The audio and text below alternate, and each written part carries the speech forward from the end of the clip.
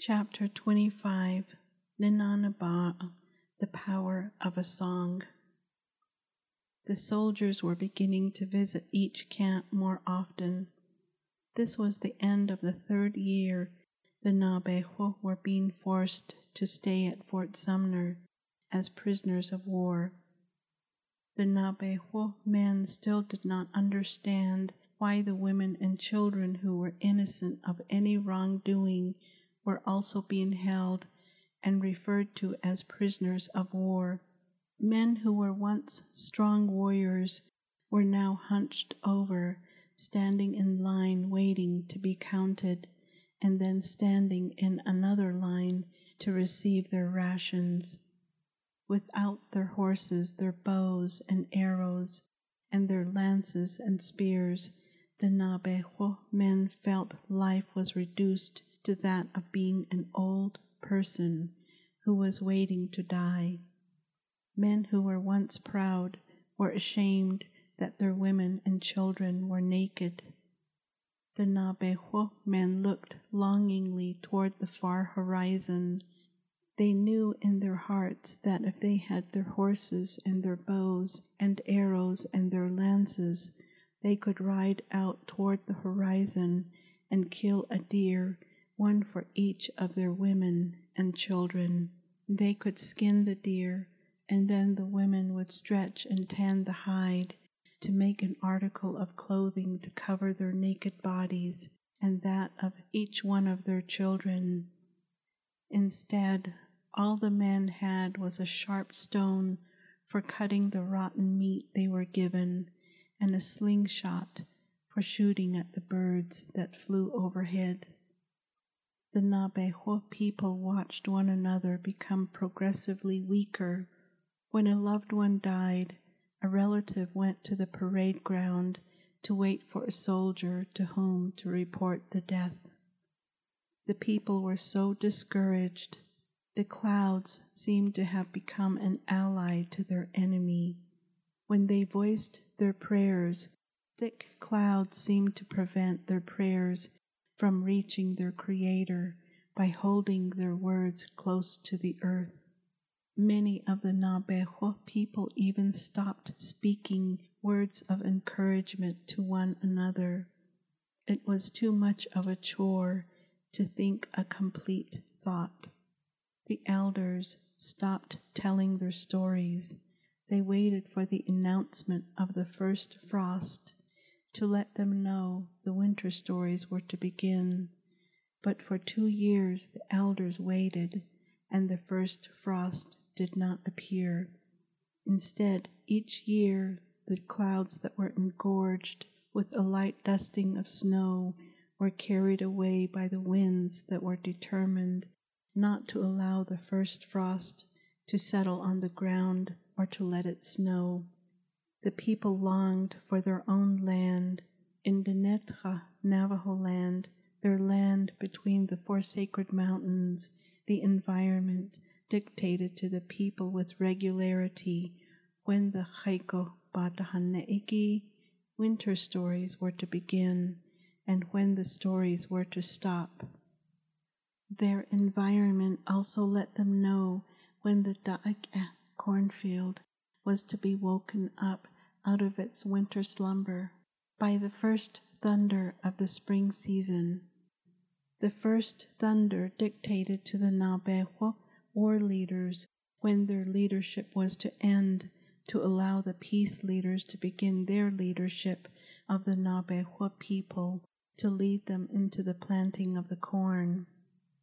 As prisoners of war, the peace leaders tried for 3 years to plant corn. Even the ground seemed to be angry with the Naabeehó people in that it refused to produce crops. Every year the crops failed. The peace leaders became discouraged and began to question their leadership skills. Soon the seasons forgot to change. When it was cold, it remained cold for months with no reprieve. There was no place to go to escape the cold. The Naabeehó people just stared into the distance, looking for a thread of heat with which to warm themselves. The Naabeehó mothers told their children to warm themselves with the thoughts of being wrapped in a warm dioge rug blanket. For the people who did not have a dioge rug blanket, the children were told,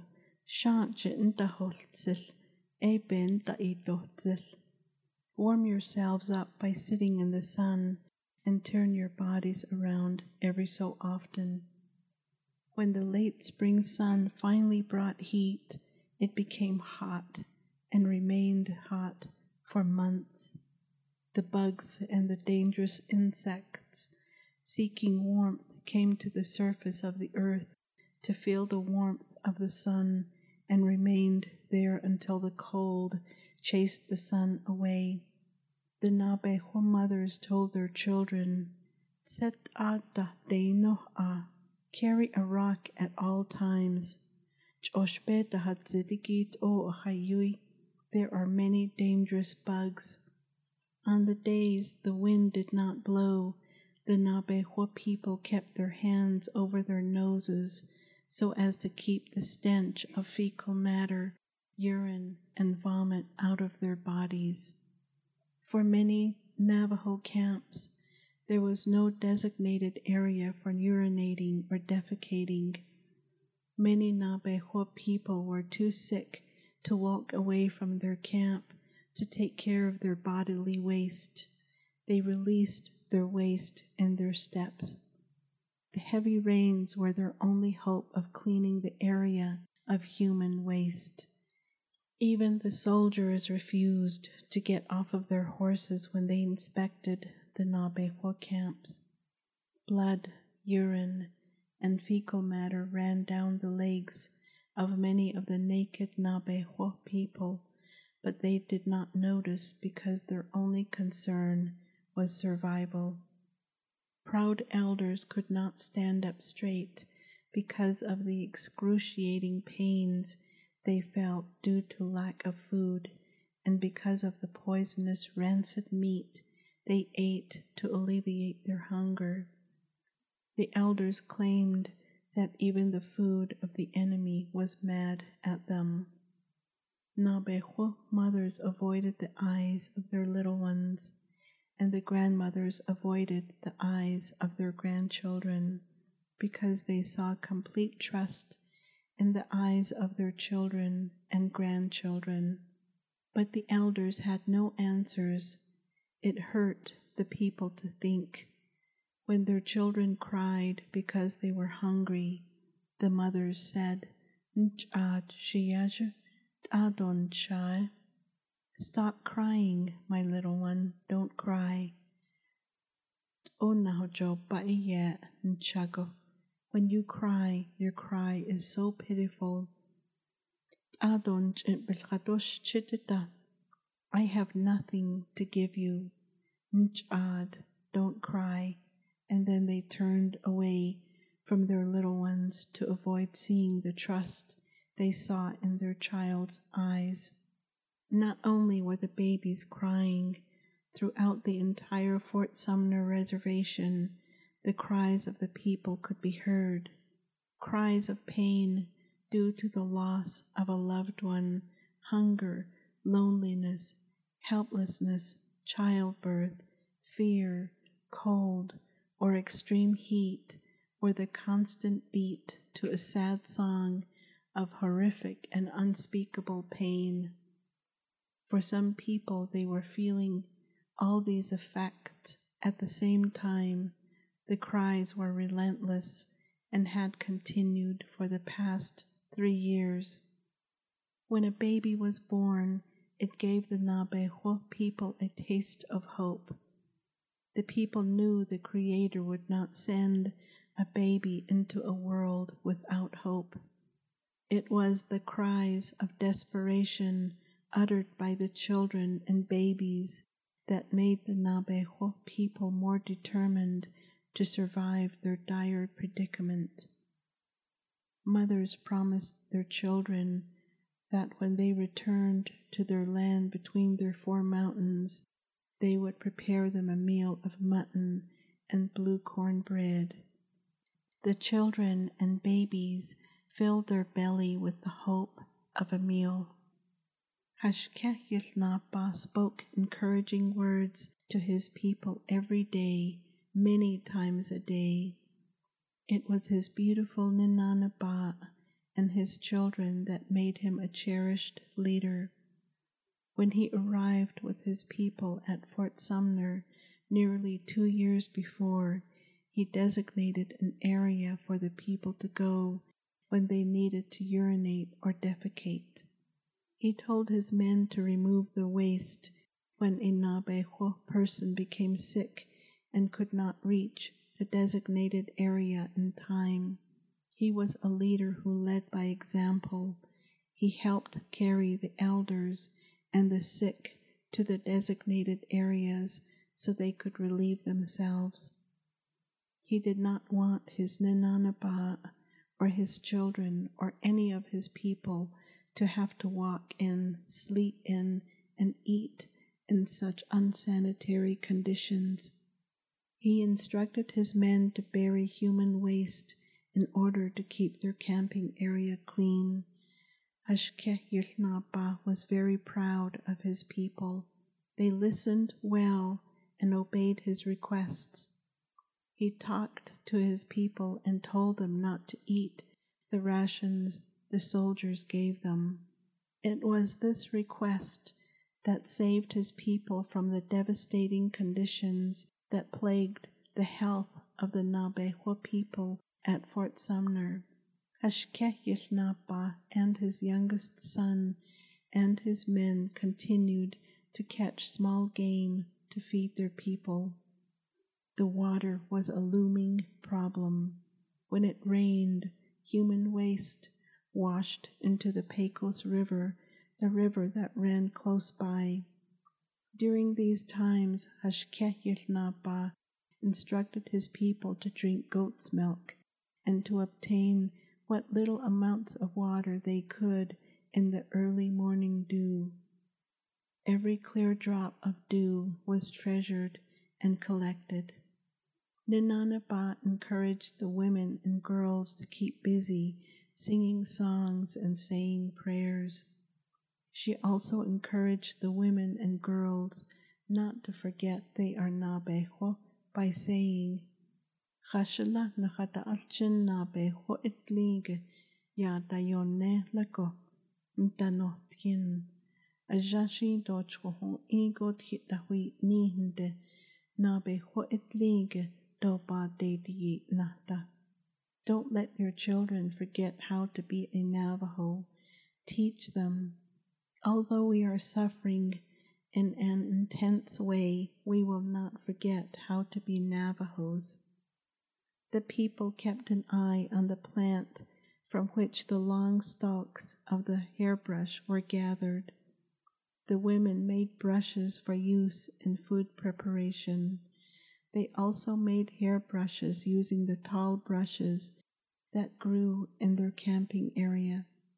A Naabeehó woman was to own 3 brushes. One brush was made for stirring and straining the liquid that was needed for the blue corn mush. A second brush was made for brushing their hair. A third brush, a shorter brush, the women made and used to coarsely brush the matted pieces of wool to prepare it for the spinning process. The women had their own hairbrushes that they had brought from home. The young girls, however, did not have their own hairbrushes. The women busied themselves gathering stalks of the tall bushes. Once a handful of the tall stalks of the bushes were gathered, the women made one of the 3 brushes. Nínáanibaa made sure each young girl who became of age was given 3 brushes to add to her bede, the items a woman collects for daily use. The women and girls watched for the debris that was carried by the winds. At times, little tufts of wool could be seen spinning in the air. The girls chased the wind, to catch the little tufts of wool. Hashké Yił Naabaah told his men to collect straight branches of trees to be used for building a small loom for their daughters, wives, and mothers. Hashké Yił Naabaah's words could be heard being spoken daily as he taught his men, in which he was heard saying, Nihizani da atlogo ye ik itahalt Ag itahalt naha alchin and jonago ya anada halyado lel. Ag itahalt njonago naha atahalyado lel. Nihizani jiyani hitayo kedo. Bahataut adobaj nihiltahoye. Our wives keep themselves healthy by weaving. When they keep themselves healthy, they will be better able to care for our children. When they keep themselves healthy, they will be better able to care for you. When your women ask you for food, don't be lazy, do your best to feed them. Astsana walye beha ida, naha alchin beha dainilne, edo njongo ba ataholya, adot otat shai, ba dahojo ba iye. Awéé ayago do ben Dinétah tsida dota. Khala awéé ayago yista idil tieko yiniye aya. Bahojo pa iye. Ajashi yego titahui nihinde. Naha alchin bich yataul tieko. Nihizad yiljolago ataule. Beto dojho igo titahon niko ata. Nachata alchin benacha chata inilne nijonago ba taholya benachahojistle. A woman can make a person feel uplifted. We are comforted by our children. They too need your good care. Don't just let them cry. They need our sympathy. When a baby or child is eating, do not make the baby or child cry. Absolutely not. When a baby is eating, the baby is just trying to prolong its life. They deserve our sympathy. Although we are suffering intensely, when you talk to your children, talk to them using soft words. They are also suffering intensely. We find comfort in our children. Take good care of them. You have been blessed with your children. The people listened to their kind leader.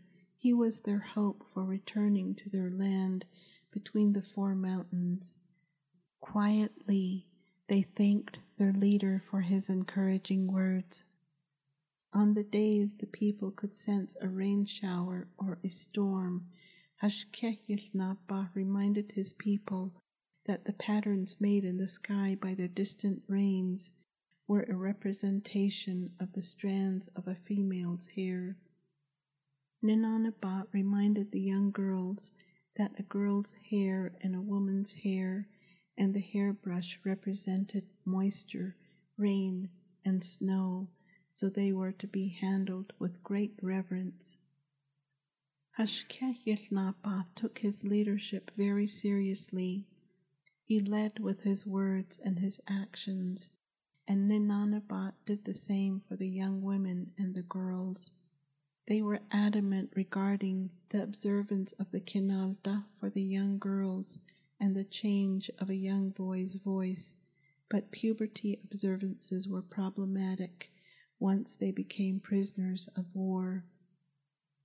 Hashké Yił Naabaah was told of a young Naabeehó girl who had experienced her first menstrual period. The young girl lived in another camping area.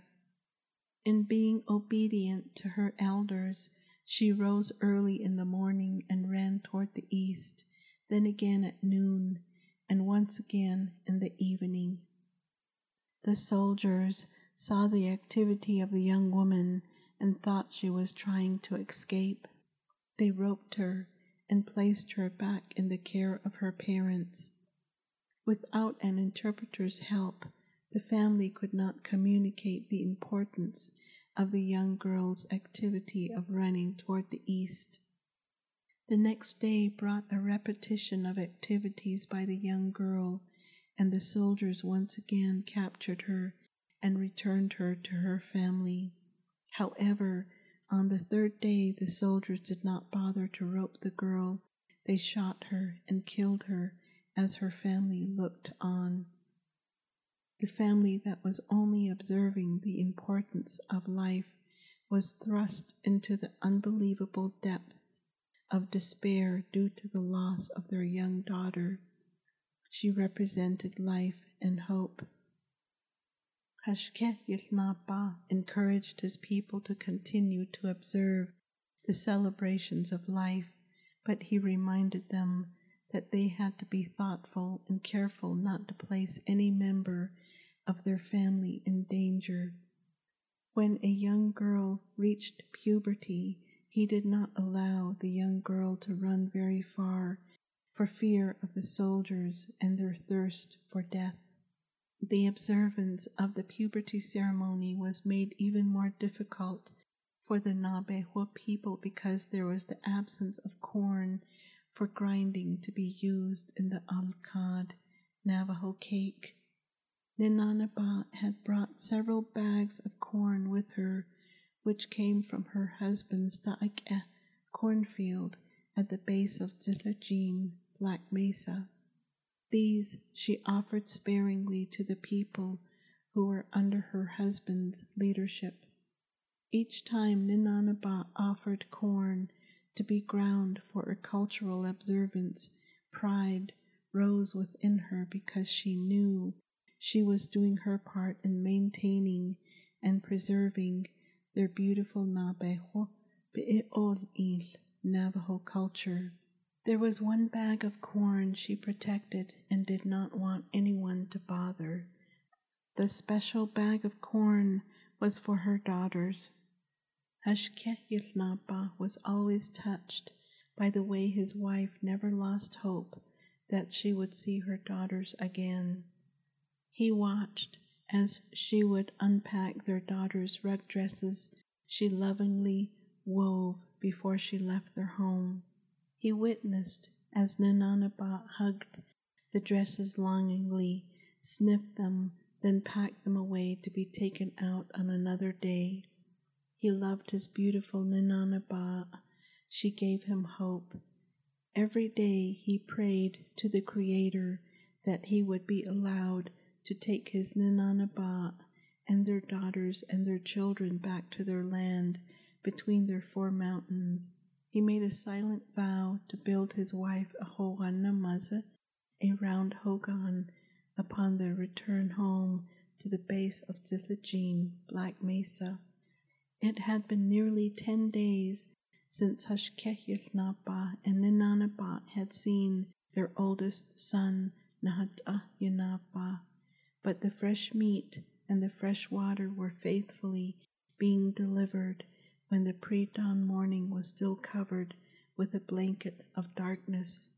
On the nights the clouds hid the constellations that announced the pre-dawn morning, Hashké Yił Naabaah and his youngest son faithfully walked to the river's bank to wait for Nínáanibaa.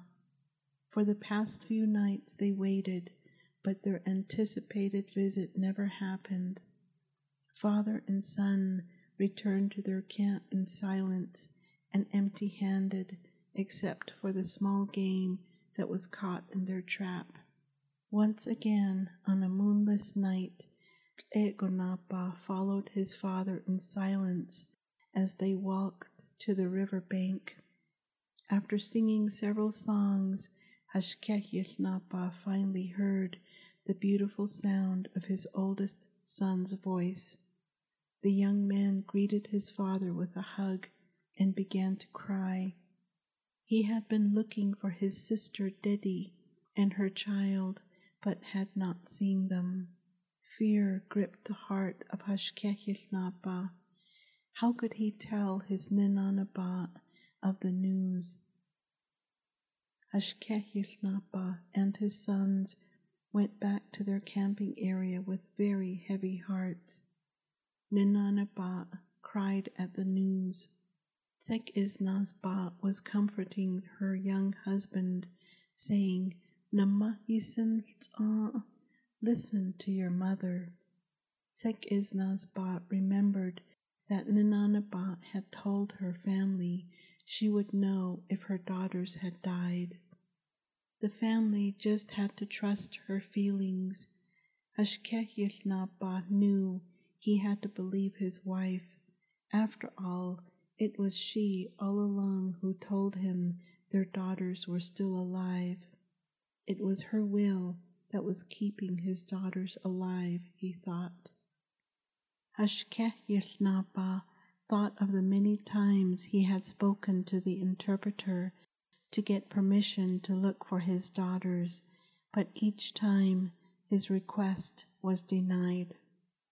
At the parade grounds, Hashké Yił Naabaah looked for the old soldier who limped and had a patch over his eye, but he seemed to have left Fort Sumner.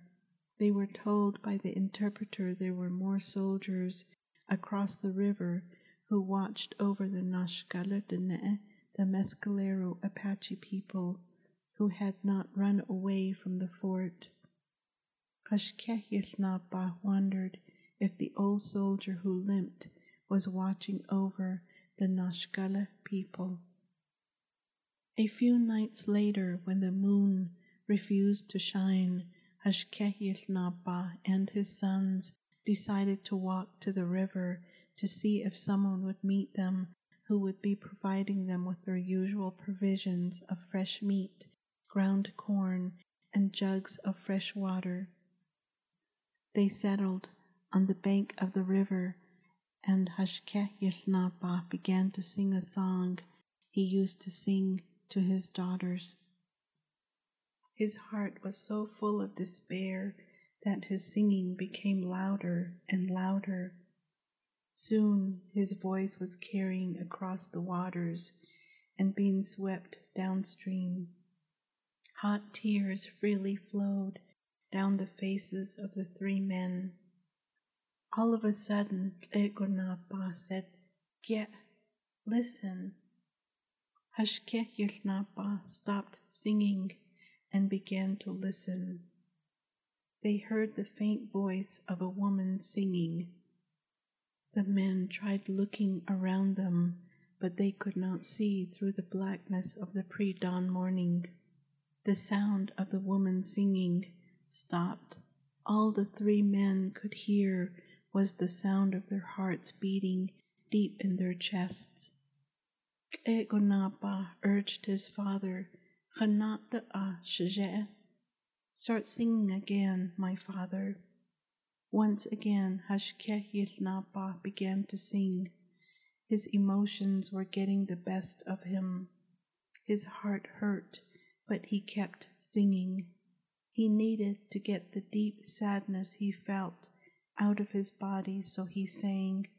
Once again, it was Naabaah who heard the faint sound of a woman singing again. They listened. The song being sung in the darkness stopped once again. Hashké Yił Naabaah began to bellow out his song, this time sending it upstream, downstream, and across the river. Listen, my father. There is the sound of someone singing, his sons seemed to have said in unison. They leaned forward to listen. This time they realized the woman was singing the same song Hashké Yił Naabaah was singing. Who is that singing? Ninaanibaa asked. The young men asked their father to sing again. Start singing again, my father.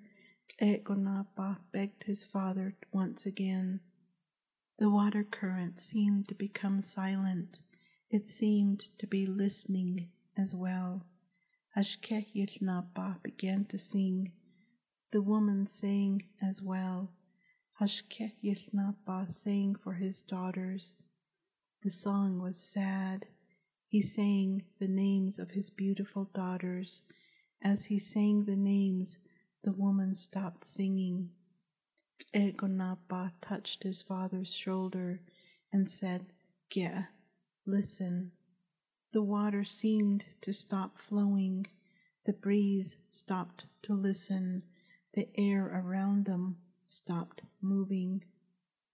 The young woman's voice became louder as she began singing again.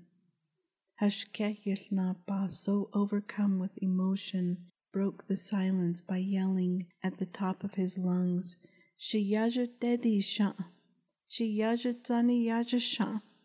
His sons jumped at the sound of their father's heartbroken questions. The woman from across cried, "Shijeh, my father, Shijeh, my father, Shijeh, my father, Shijeh, my father."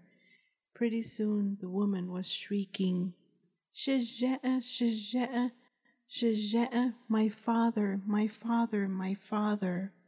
Hashké Yił Naabaah yelled, "Chaish and who are you?" "Shiisht Shijeh, it's me, my father, Daddy." "Shijeh, my father, Shijeh, my father, Shijeh, my father, Neded Yajanas Ba Yanishya." Your little girl warrior who came home is my name. Aisht, that's me. The two young men had to hold their father back. He nearly jumped into the water to try to swim to the other side. The three men hugged one another, but were so afraid the woman might not be their daughter and their sister. They could hear the woman crying uncontrollably. They were afraid she would try jumping into the water to come to them. Hashké Yił Naabaah yelled, "Hos inko hajota hi dilsel." When the light of dawn comes, we will be able to see one another. The woman answered, "Hakoshin shijeh." "Okay, my father. Ayo anin shijeh." "I love you, my father." With those words, Hashké Yił Naabaah knew it had to be his daughter. He collapsed on the bank of the river as deep, loud sobs shook his entire body. His sons cried along with him. The three men held one another and cried tears that flowed continuously until the sun began to cast long strands of light into the eastern sky. When the faint light of dawn began to faintly illuminate the area, the men looked across the river. There was no one. They looked at one another in disbelief. Hashké Yił Naabaah broke the silence.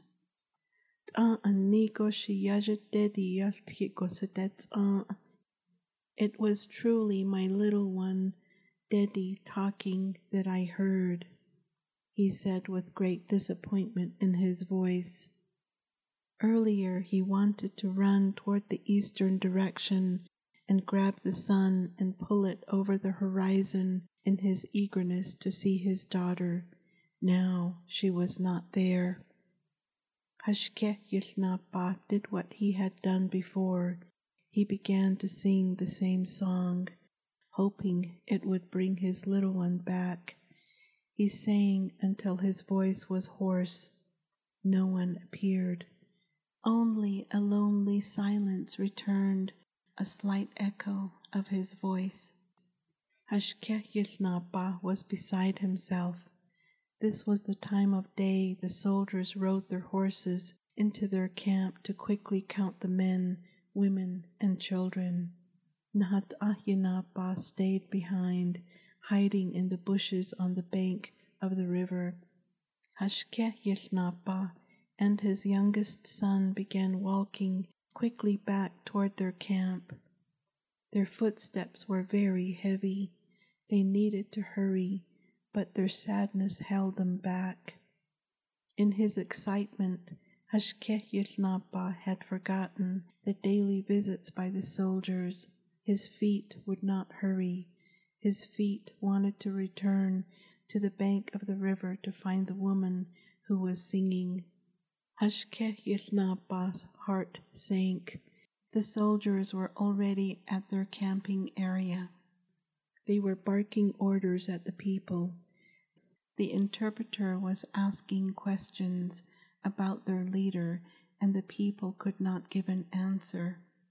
Nínáanibaa told the interpreter that her husband had gone to get some water and that he had left with his son. No one else was missing, they told the soldiers who were yelling at them. The soldiers ordered the people to stand in line. "Where is your leader?" the soldiers demanded. Once again, Nínáanibaa told the interpreter her husband had gone to the river to get water. "He is not supposed to go to the river," the soldier barked. "Where is his leadership stick?" screamed the soldier. Nínáanibaa turned to go get the stick when the soldier threw his rope around the bag she kept reverently hidden. The bag held the sacred bag of corn Nínáanibaa was saving for her daughters, her medicinal herbs, and her daughters' rug dresses. The soldier dragged her bag to the feet of the interpreter. "Open it," he barked. Nínáanibaa stood her ground and said,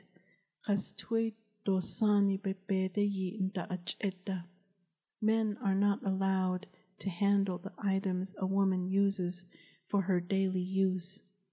It is not allowed. You will lose your eyesight." The interpreter jumped when the soldier demanded he open Nínáanibaa's bag. He reluctantly and reverently began opening the bag. The impatient soldier pulled on the rope and dragged the bag past the interpreter and toward his horse.